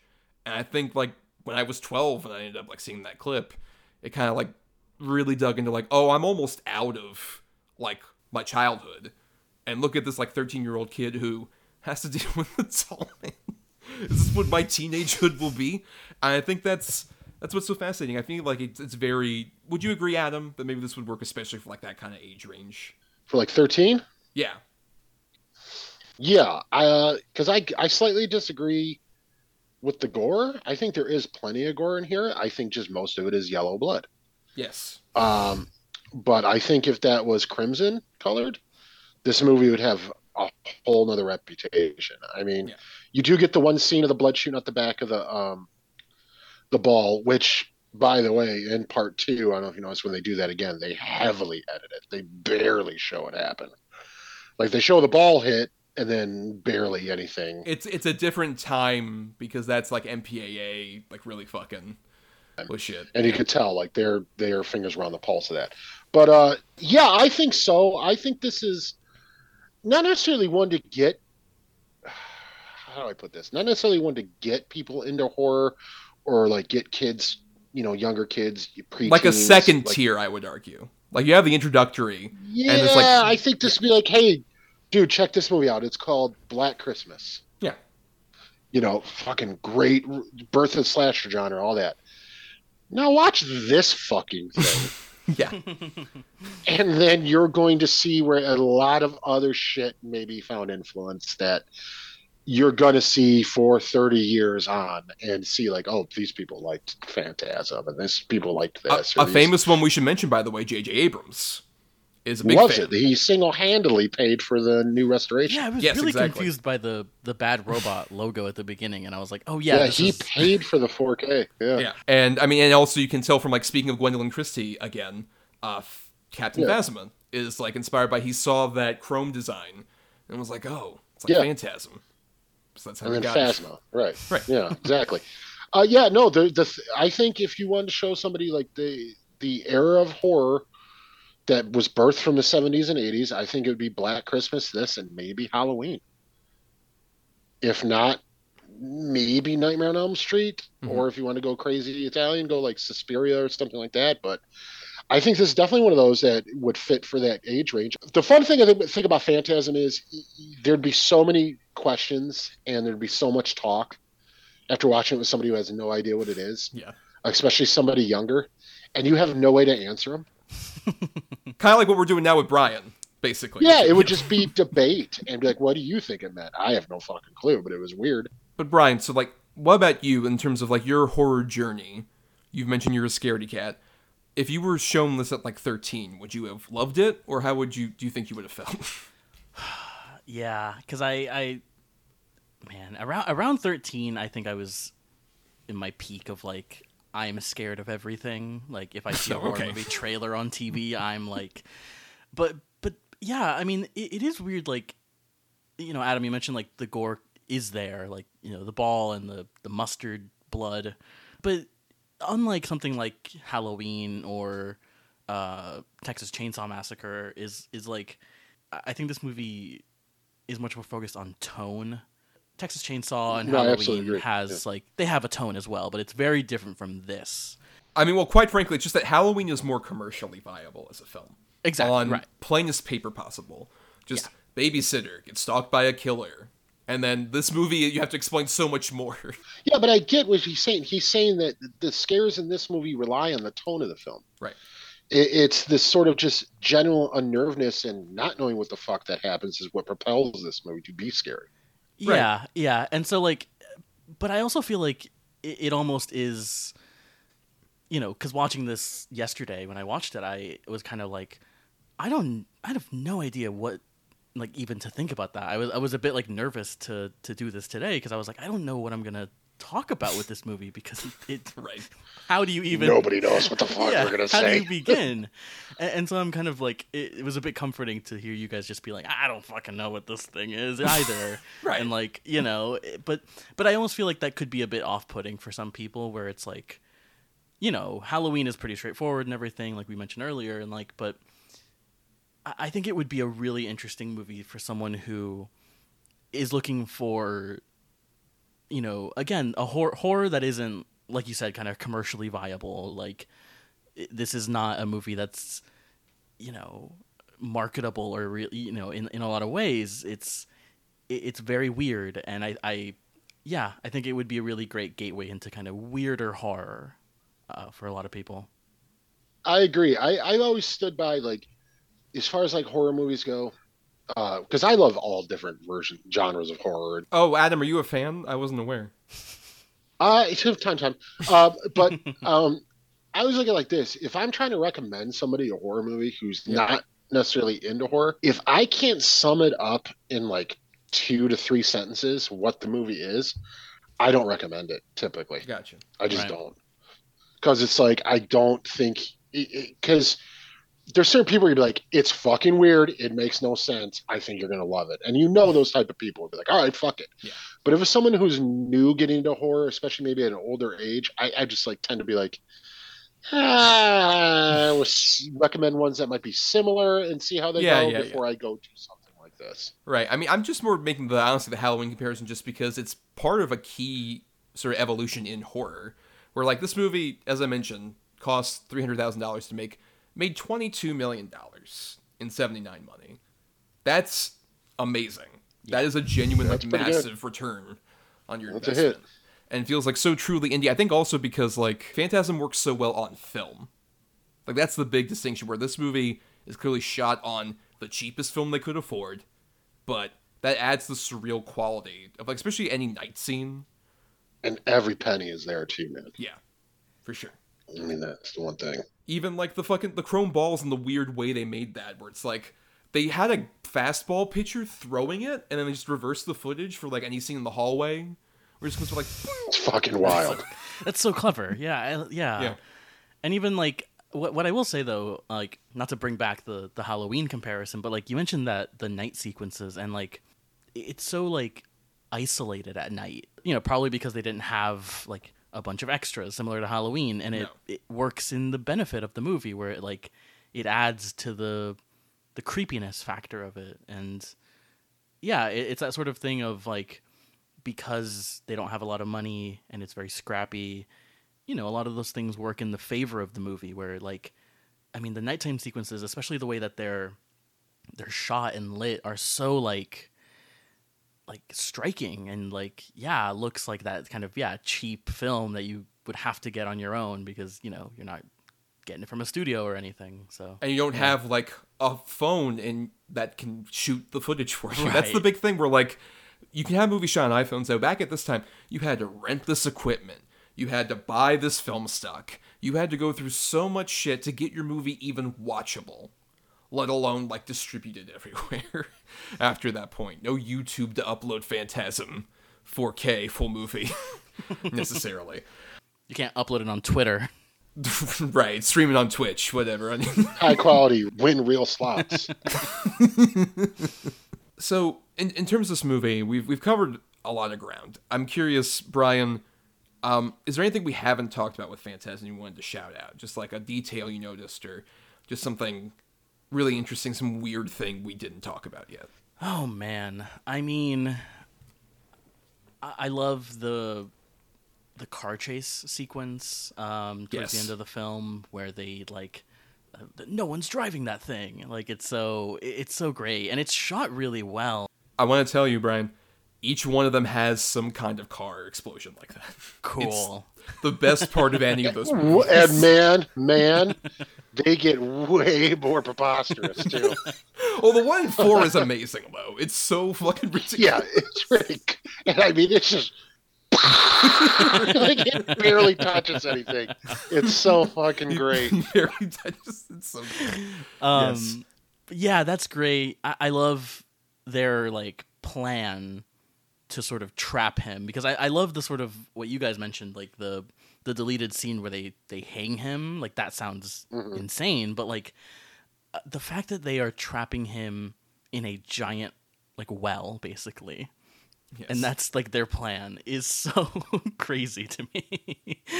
And yeah, just the whole sort of last half, that last leg of the movie really is so just breakneck and is moving like so quickly. Did this viewing make you interested in seeing the rest of the franchise? Yeah, I had planned to, and then I didn't, because I told him if he could to watch the first 3. I think if you could, that would have been. Yeah, I think so. Definitely 1 and 2. I mean, 3 just because of how fun it is, but I think 1 and 2 are perfect sort of. This is this movie. Yeah. I mean, I would say I think 2 kind of went down in my estimation when I rewatched it recently, just because it feels a lot more studio heavy, and I think right, but I think that's the important nature of it. Yeah, to where you get 1 where there is no studio involvement, you get 2 that's got this crazy ass idea, and then you see what a studio thinks and does to it. Right, where it's like it's so different to each other, yet there's still enough similarities. And 3 is very much an Army of Darkness toned, like kind of horror comedy. And then he trailed back a lot on that with 4. 4 is got to be next to 5 the lowest of the budget. It's got to be. Yeah, because I mean it's direct to video, but also it does look like it's shot on like what? It looks like it's shot on film still, right? Or not? Maybe, if not really early digital. Right. Same thing with 3. 3 is very much like it's direct to video sort of budget. It's much lower than 2 was. Yeah, but 3's got a lot more charm to it. Where 4 feels like a weird fever dream that doesn't necessarily connect ever. And then I want to mention about Ravager, because I watched all of Ravager. This is my second time seeing Ravager. I've seen it twice the whole way through, and I think it is easily the worst of the franchise, mainly because David Hartman is the director, not Don Coscarelli. By the way, looked at his IMDb. This David Hartman. He also directed a bunch of Winnie the Pooh animated specials from like the 2000s to the 2010s, and also perfect guy for Phantasm. The recent Transformers animated series as well. So yes, Phantasm, wonderful, perfect. Right. But tracks. It's so weird. It's just basically like it is the compromised version of what Roger Avery kind of pitched, which that's an interesting detail. Is that Roger Avery, right out of winning the Oscar for Pulp Fiction, was like, Don Coscarelli, I want to do the ultimate budget finale Phantasm movie. But think about that. Even just saying what you said, there are some huge fans of this. Right. Yeah. Huge, big star fans. And I mean, that's fucking crazy. You don't get that a lot. I mean, you get that with, Night of the Living Dead, I would say would be one of them. Maybe the first Evil Dead and Texas Chainsaw. But other than that, I mean, those are like the ones a lot of people really kind of reference, like, oh, blew my mind. But Phantasm, to be in that echelon, it's fucking crazy. Yeah. But then 5 is definitely like, it's basically like the most depressing family reunion you've ever seen. It looks like a fan film. Yes. I think, and it's shot digitally, which is a big problem versus the film we were talking about earlier. And I think, what was it? Like, the Reggie stuff in the desert was like originally for a web series, right? I've heard that's the thing. I think it was originally, that's how it was constructed. Yes. Into a web series, and then once ultimately what happened with Scrim, I feel like they quickly rushed and forged it all together and put it out. Yeah. As a feature. It's just like all that's going on where like basically the post-apocalypse is going to happen finally. And we see it unveiled in horrible CG for this very low-budget film. That's really atrocious. But then the sort of real-world story is Reggie thinks he's in like a old folks home, and and Michael Baldwin's like, hey, I'm your emergency contact. You have dementia. Kind of a cool idea. Right. I think that's the most interesting stuff in the movie is any of those scenes where it just feels like, oh man, this is like what this actually ended up being, and this is a bummer, and it's sad. And then the moment they go to any of the post-apocalyptic stuff, it sucks. It's so bad. It feels low budget, but in a sort of asylum-y way. Yeah, the skyscraper-sized sphere Right. is so dumb looking. I mean, cool idea, but it just looks so dumb. Yeah. I'm curious, Brian, based on all the tidbits we've told you about the sequels, if you were going to dive into them, how deep would you go? Oh man, I mean, I would do definitely the first 4, and then I would have real trepidations about the 5th one. But I almost feel like I would have to watch it just out of like a completionist like sake, just to like watch all of them. Which I'm certainly interested in, and I'll probably be doing that soon. But For spooky season. I mean, Yes, it's right around Don't the they corner. even bring Rocky back in Ravager? Oh, good lord. Yeah, that's... This is my biggest grievance with the entire franchise. I knew it. Yep, I know. I hated it the first time I saw it. I hate it now. Spoilers, everybody, for Ravager. They have a mid-credit scene, Brian, where they bring back Rocky because she wasn't in 4. She was great in 3. Rocky's the girl with the nunchucks from Yes. part 3. okay, of course. Yes. And she comes back in a post-credit scene, or mid-credit scene, where there's this, like, little person dude who's part of, like, the post-apocalypse team, and his arm's been blown off, and then he, like, is like, hey, can I get a ride? Like, can you give me a piggyback ride? And then he, like, cops a feel on her. And that's how he brought back this great fucking female character who ruled so hard in 3 and didn't take sexual harassment from Reggie, which is a great scene in that movie. No, it's great, and it happens twice, actually. Yes. Because he's very persistent. Yeah. But oh god. Ugh. Fuck that shit. That's like the last scene of Phantasm, goddamn it. So yeah, enjoy the series, Brian. I hope you love it. Thank you. and Yes, get to that end. that part really. I'll be honest. That might make me go back on watching the 5th one, but we'll see. Okay. Well, Adam, what about you? Is there anything we haven't mentioned yet about Phantasm you want to shout out? You know, the thing is, as we were talking about earlier, and I kind of just want to dive back into it real quickly again. It's just how fucking good Angus Scrimm is in these movies. Even when he's playing the sort of Civil War, like bumbling, "Ooh, I have some lemonade," and like he's putting his all into it. Like even when at the end of his, life when his health was really poor in 4 and especially 5, he was still giving it his fucking all. Like even when he had aged so noticeably between 1 to 2, 2 to 3, 3 to 4, he was still imposing. He was still scary. He still had that voice and the cadence. Deserves a spot with some of the best of the sort of horror villains and horror icons. I don't think he'll ever get that. I think he has it with horror fans, but as far as like mainstream audiences, I don't think you're ever going to see a version of the dogs playing poker scene with horror icons, and fucking the tall man's one of them. No, right. The dumb thing I have like on a shirt now that has like Chucky you and you Pinhead. get it every year. Yeah, right. Yeah, I have something in this house. We have parties, love Fridays, love family, dream big, and do puzzles. And it's like Pennywise, Jason, Michael Myers, Freddy, and Pinhead. You're not going to see fucking the tall man on there. You know what I'm saying? No. He should be right along there with the best of them. This would not work today. Phantasm, I don't think a remake would work. The only way Phantasm I would think would work is in like a series. I could see that. I'm not saying a full series, like where you do seasons, but I'm saying like a mini series, like how they redid The Stand as a mini series, which didn't work. But what I'm saying, you do those 3 to 6 part things, and then that's it. Yeah, I could see that. I mean, but at the same time, I don't want any more series based on movies like that. I don't want any. I don't want any more Phantasm. Truly, Right. I don't. Yes. I love Phantasm as it is. I don't need any more. No, I would concur with that. But I mean, I'll just say one other thing we haven't talked about yet. Just a specific thing. We mentioned this scene where he's like walking down, but the second half of that scene where he's in front of Reggie's ice cream, and the fucking ice is just like breaking down, like, oh, he's putting stuff in or whatever, and the tall man is just like sniffing it and just going wild because he has the whole like aversion to cold. Just like, oh, I can't handle it. Just there, it's like our only hint to his weakness, which will later become a major thing in the sequels, especially. Yeah, which that's the only hint in the whole movie. They don't ever use it against him in the first one. No, except there was footage cut. There, I did see some clips of like him using the fire extinguisher. Yeah, I saw that too. Yeah.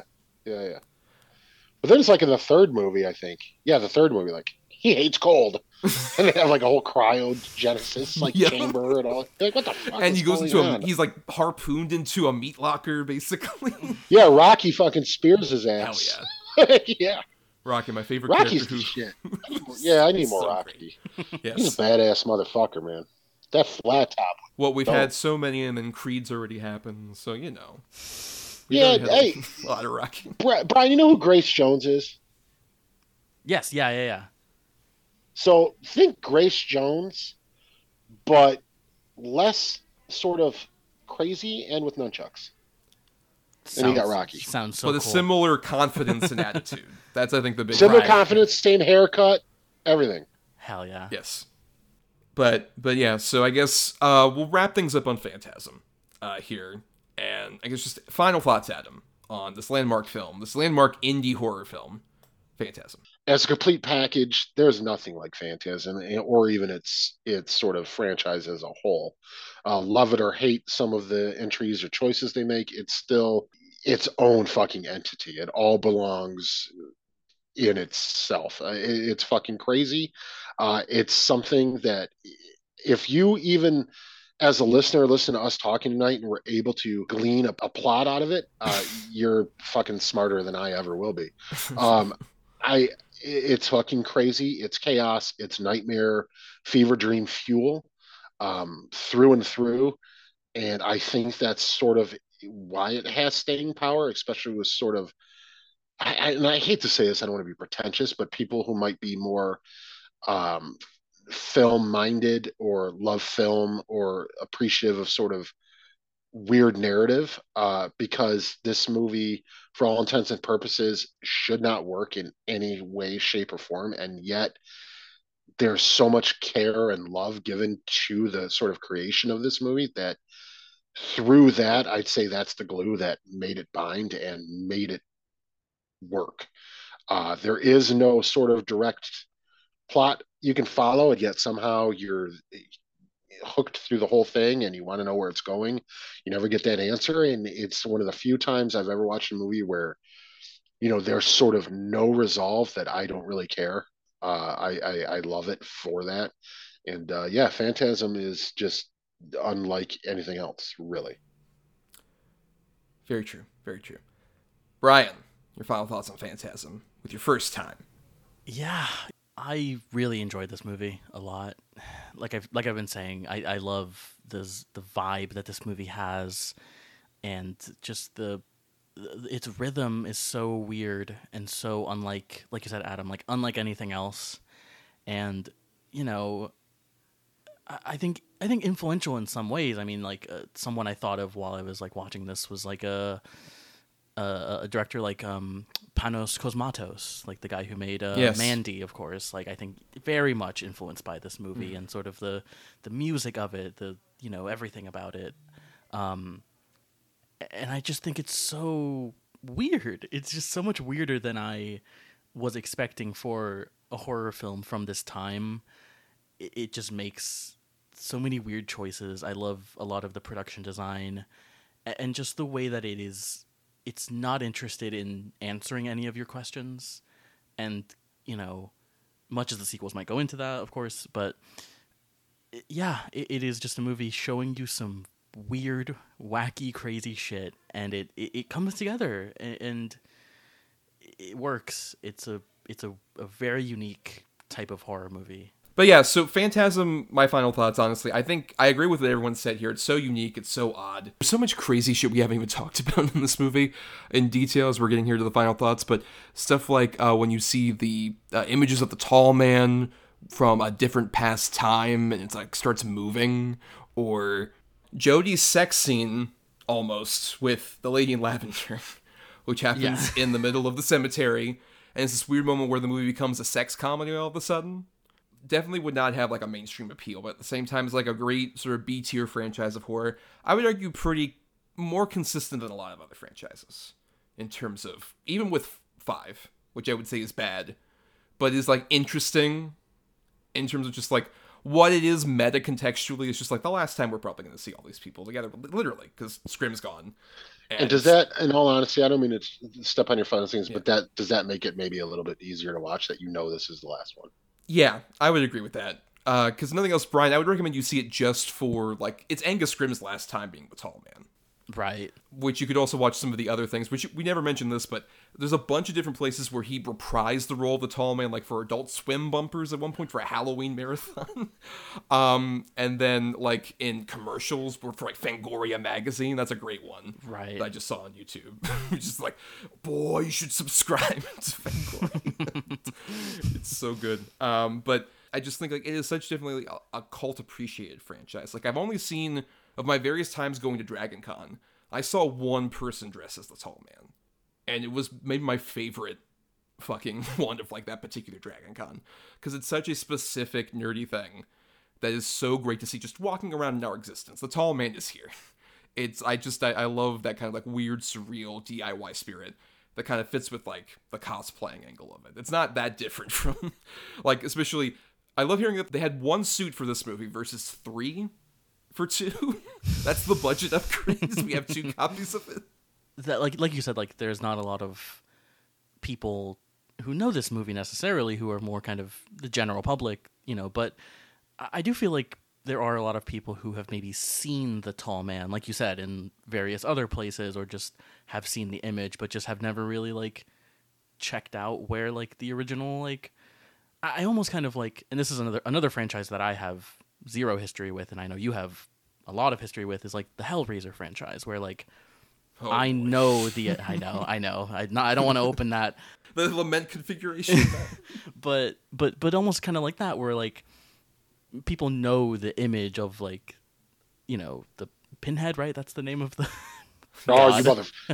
Look, Lead Cenobite, I believe is his proper name. Okay. Oh, Hell Priest. Hell Priest or that too. Yeah. But I feel like a lot of people, know like the image of that, but have never seen the original source of that, which I think is very interesting. Or I mean, if you have, you've seen the original one and probably 2, but that's it. Sure, right? Yeah, and that's fair, and that's completely fair. I'm a Hellraiser, God, purist and fanatic, just for the worst reasons. I mean, they're not good movies. But yeah, I can understand like people like seeing 1. All right, where is this going to go? 2? Oh, hey, okay. And then 3, oh, what the CD Cenobite and shit like that. The camera head. Ready for your close-up? Oh, God. Yeah. Well, on that note of Pinhead, that's our discussion on Phantasm, everybody. But now we're going to head into our segment with including, I should mention, we didn't mention this last time because I got this music in between these 2 episodes, but a new track from Burial Grid for Between the Lines. And here it is.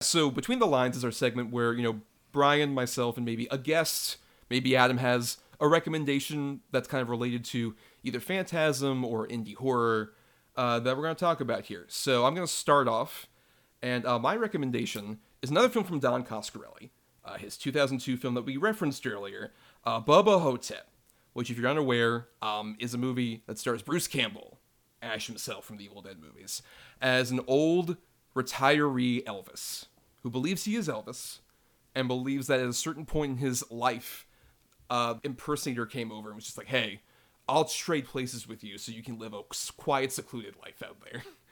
And that guy died, and so everyone thinks this guy isn't the real Elvis.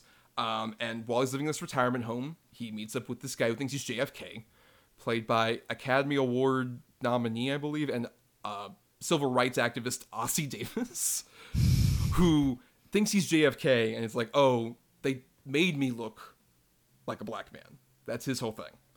And they have to face off against a mummy who is sucking souls via the assholes of these old people and killing them that way. And it's based on a Joe R. Lansdale story. And I would say, I really think Phantasm was great. I think it's an awesome movie, as we've been talking about. But Bubba Hotep's my favorite. And I think it's because it combines a lot of, like, the sort of sillier side of, like, the sequels to Phantasm with genuine pathos. Like, it's a genuinely great performance from Campbell. And then the movie around him is so fun and weird and bizarre, but also it kind of pulls at your heartstrings at a certain point. I think it's my favorite non-Ash performance from Bruce Campbell. It feels like a genuinely great performance in the middle of this fun horror comedy B-movie from the guy who made Phantasm. It's his most straightforward, like we kind of mentioned earlier, but it's so silly. It is such like a silly, dumb story that at the same time you feel kind of emotional by the end of it. I don't know. I mean, I know you haven't seen it, Brian, because you've only seen Phantasm. But how does that sound to you as a movie? Yeah, because we had talked about this a little bit recently, because you had described what the movie was, and it just sounds insane, and like it just lines up with what you guys were talking about earlier with Coscarelli, of like the guy was insane, like just had so many insane ideas. And I had seen like the picture of like the photo of him as Elvis. Yeah. But I just never knew what that movie was. It sounds insane. I kind of really want to see it because I love Bruce Campbell, as wink wink nudge nudge. But yeah, it sounds fucking weird. Yeah. But Adam, you've seen this movie. Yeah, man. Of course. You also left out the monologue about the nurse applying cream to the tumor end of his penis, and that Right. Elvis, and also that the mummy is dressed like a fuckboy cowboy. Yep, he is. I've read that. He's got like the flaming cowboy shirt. yeah, dude, like, why is the mummy dressed as this fuckboy cowboy? What is happening? Bubba Hotep's the shit, dude. It's bizarre. Like you said, it's funny. But yeah, at the end, you're generally like, oh, man. Like, yeah, it hits you in the feels, too. I think it's his, because John dies at the end is a mess. Love it or hate it, it's a mess. I like that movie. I think Bubba it's kind of a mess, though. Yes. Yeah. But I think Bubba Hotep is, as far as, like, Coscarelli stuff, his most completely done film. Yeah. If that makes sense. Yeah, I mean, because also we should shout out, speaking of Bubba Hotep and John dies at the end, Brian, they were trying to make a sequel for a long time, which would have been actually a prequel that would have been about slightly younger Elvis, still played by Campbell, but then also his Colonel Parker's would have been played by Paul Giamatti, because he genuinely loved Coscarelli and loved Bubba Hotep. Bubba Nosferatu. Bubba Nosferatu, yes. And they would have involved filming, I think, one of the Elvis movies. Yep, and there was a Dracula. Yeah, there's Dracula. Yep. Yes. Oh my god. Because they were filming. There's something like they were filming in Mexico or something instead of L.A. because of like tax write-offs. Right. And they ran across a coven of Mexican vampire women. Oh my god. Do you feel cheated that does never happen, Brian? Yes, I'm hooked on just Giamatti as Colonel Parker. Like that's just immediately so great. What a choice. If you loved Elvis, Baz Luhrmann's Elvis, I think this is also a great Elvis movie. I'm kind of imagining Giamatti as Colonel Parker in Baz Luhrmann's Elvis. Oh, he's what? Well, Brian, what's your recommendation for Between the Lines? Yes, my recommendation is a movie we've talked about. We've mentioned it. It is The Evil Dead from 1981. Sam Raimi. Recently I watched the new Evil Dead Rise, and that has kind of gotten me in the mood to rewatch the original movies. I haven't seen them since high school, so it's been quite a while, and watching the first one again, I was really struck by how good it is. Like, when I first watched it, I kind of watched it through the lens of like most people kind of view Evil Dead 2 as being the masterpiece, and Evil Dead 1 is like pretty good, but not as good as part 2. But I love the first Evil Dead movie, and it's so again, kind of like Phantasm, is so weird and so unsettling, and also has a weird rhythm to it where it is so just nonstop and like keeps going over, and like it's also just so much creepier than I remember, because I think I remember a lot the kind of fun nature of Evil Dead 2 and Army of Darkness, and like the first Evil Dead is so genuinely like horrifying and unsettling. Is there one specific scene that might be the main reason I mean, why that's the case? It is that scene. Yeah. What is? I'm very curious. That scene. Are we talking pencil to the ankle? No, I was No. referring to the tree scene. Yeah. Oh, I'm jaded. Jesus Christ. But no, that scene you mentioned with the pencil in the ankle is actually like just that whole sequence when like all hell is breaking loose in the actual cabin is so like just like tense for me. Like I was just like, oh my god, this is like just so terrifying and so like unsettling, and it's one of those movies where like it was all there. Like Raimi just kind of knew exactly, he had all the abilities to make just a great horror movie, and it just I love this movie. It's a great movie. I'm sure you guys love it as well, though. It's weird. I'm from the Detroit suburbs, Mm-hmm. and it was sort of ingrained to us growing up. Like, oh, Evil Dead, you're gonna love Evil Dead because Sam Raimi and he's from here, Bruce Campbell, all that stuff. So it's like, okay, all right, cool. And then when I finally saw it, I gotta be honest. When I very first saw Evil Dead, I was like, okay, this is kind of corny. I don't know, like, Right. what the big thing about it is. And I Yep. saw Evil Dead 2, and I'm like, oh, I immediately get it. Like, this is great. But I've also gone back and rewatched them again. And for the budget that it was, for the originality of it, for what he was able to achieve, Evil Dead is nothing short of a masterpiece, the original. Yeah. It's fucking wild that, I just take it as it was so good and so scary and so just fucked up. The only logical route to go with that franchise is comedy. Because how Yeah. can you get more extreme? How can you get more just sort of unnerving and spooky and scary without it becoming where people are laughing at how unnerved they are and everything? So you might as well just lean into it and make people laugh at the gore and make it as gory as they possibly can to make people laugh. Yeah.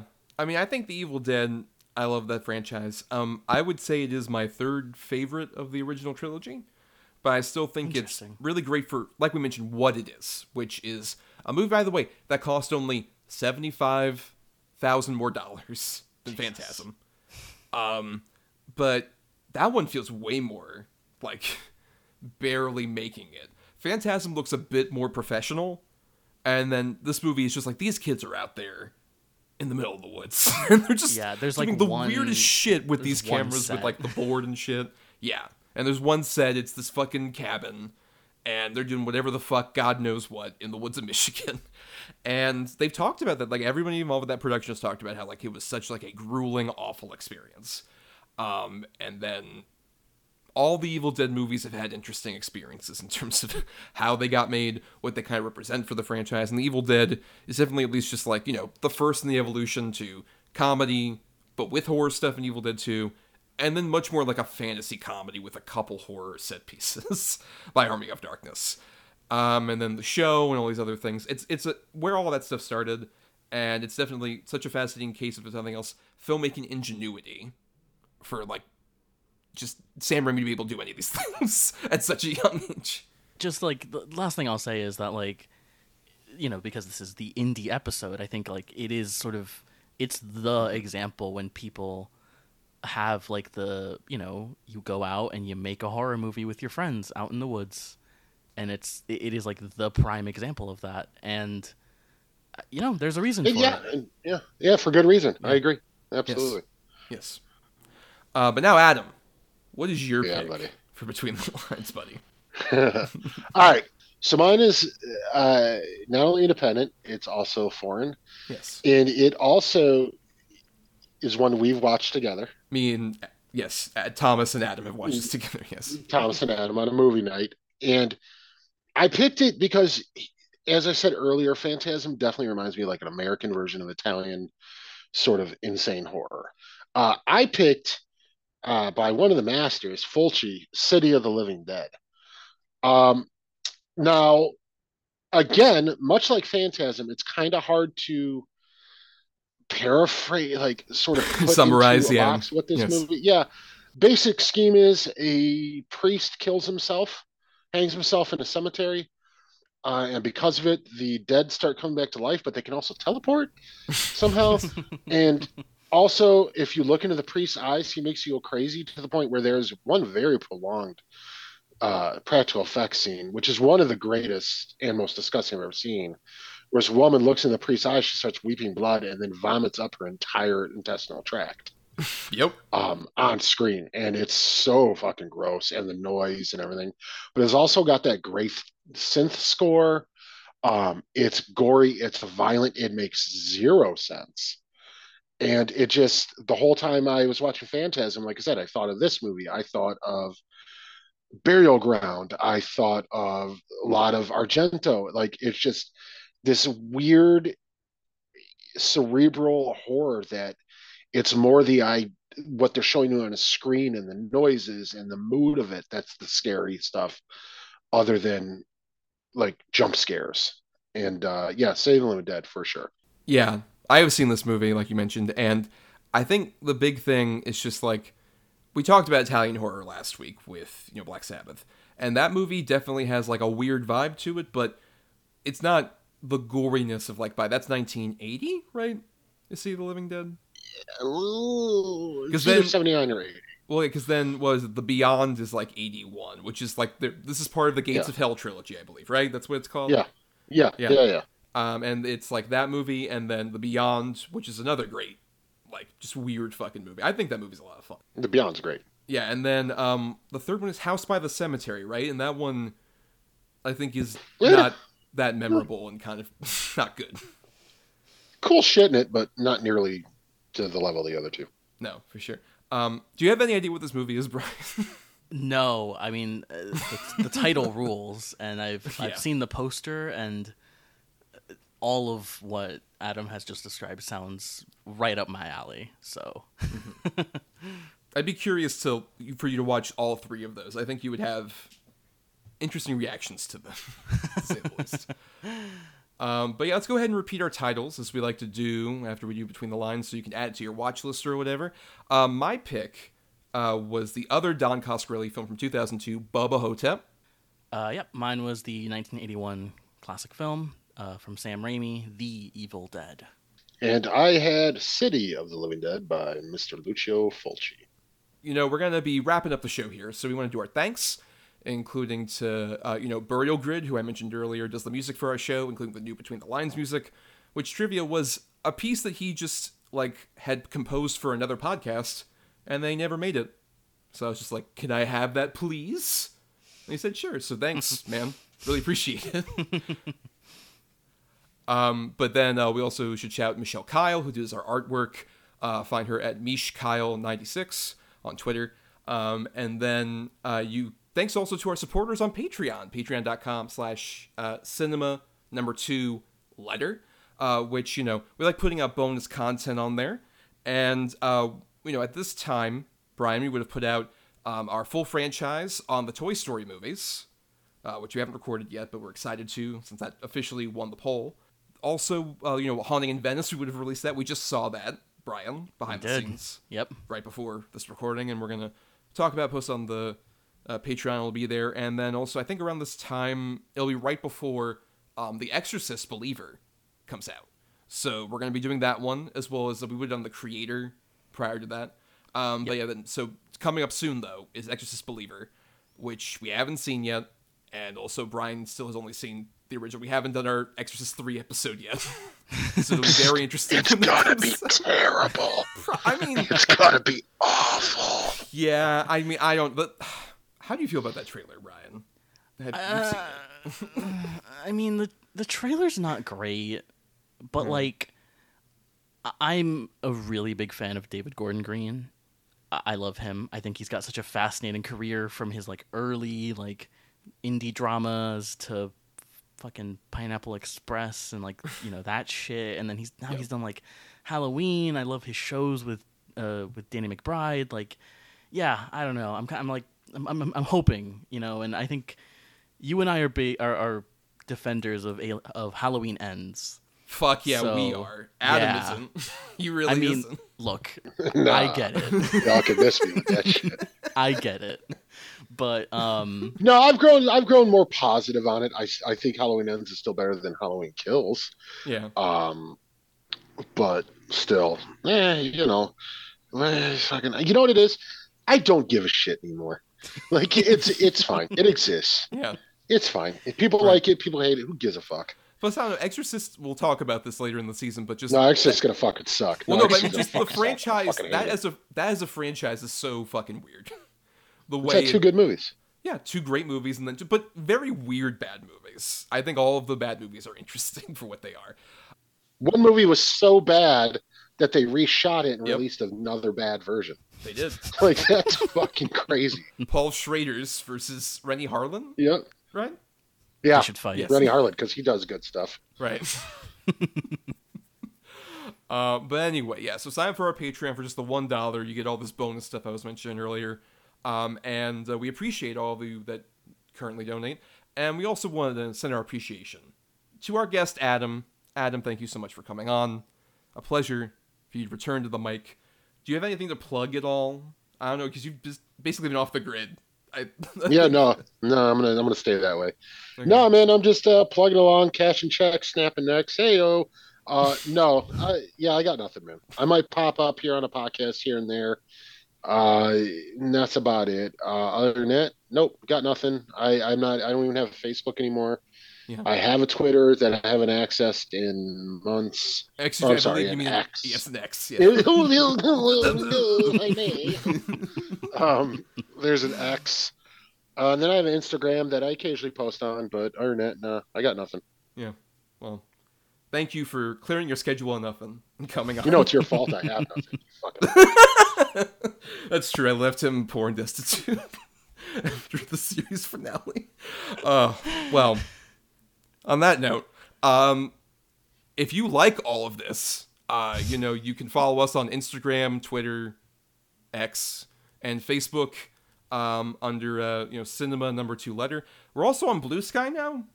I used one of my invite codes if any of you are on that. I don't remember when that was supposed to be new Twitter, and then it's not quite. Isn't that like an animation thing?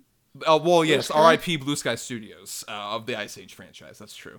But it's also over? a social media site now that's defunct. Oh, great. Yeah, that's awesome.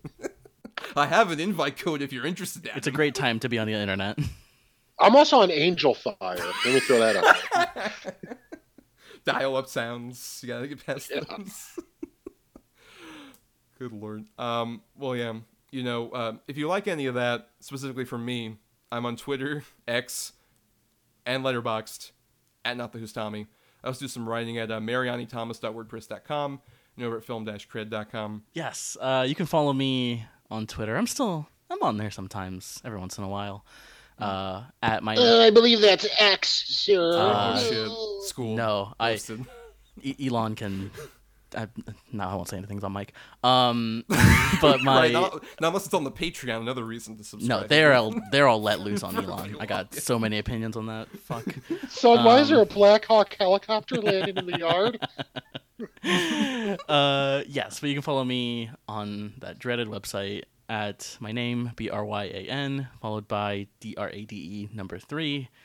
Or you can follow me on Letterboxd and see what movies I'm watching, see my lists and all that. And for more of all this stuff on audio, you can subscribe to us on Apple Podcasts, Stitcher, or other podcasting platforms. If you're listening on Talk Film Society, you might listen to all the other great shows on the network, And you can also dig into the archives on the Podbean feed for the first season, as well as the old Double Edge Double Bill stuff with Adam. So much, 5 years worth of content that's still up online. Why? Well, we should mention before we get out of here, our next episode is our End for New, which our patrons voted on. Thank you, patrons. We should mention you also get to vote in polls and stuff. And you guys ended up picking for us Skinamarink from earlier this year. Now, Adam, you've told me you have not seen this movie. Is that still true? No, I've watched it since okay. then. Okay. It's it's one of those movies to where if you are not in the right setting, it is not going to work. You have to be absolutely in as dark of a room as you can with no distractions and no outside noise if you can help it, and just watch it. If you got that shitty LED strip on the back of your screen, turn it off. Just watch it. And so is that a positive or negative review? Yeah. No, I fucking hated it. No, I didn't hate it. It was fine. It's fine. But even then, though, and I did all of the things to get in that mindset, I was still like, yeah, all right. Yeah. It's all right. Yeah. It's all right. It's all right. Right. Well, Brian, are you excited to talk about Skinamarink, another movie you haven't seen yet? Yeah, it's a movie I haven't seen. I've heard a lot about it. I've seen a lot of screenshots, and in the Patreon poll, it was between this and The Invisible Man, but the patrons picked Skinamarink, and you got the better choice. There's more to talk about, I think, with Skinamarink than Invisible Man. Huh? Interesting. I like that movie quite a bit. I do as well, but Invisible Man? Oh, me too. But I think there's. Invisible Man feels like such a polished, like they knew exactly what they were going for a horror movie, where Skinamarink is something different and new. Well, true, right. Very true. In a way. Mm-hmm. If it's kind of, we're continuing the surreal horror.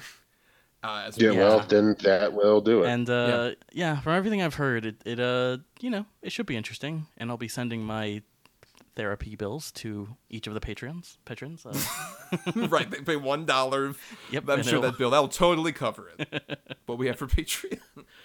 Well, on that note, everybody, we'll say goodnight, and we'll especially send it out to all of you boys listening.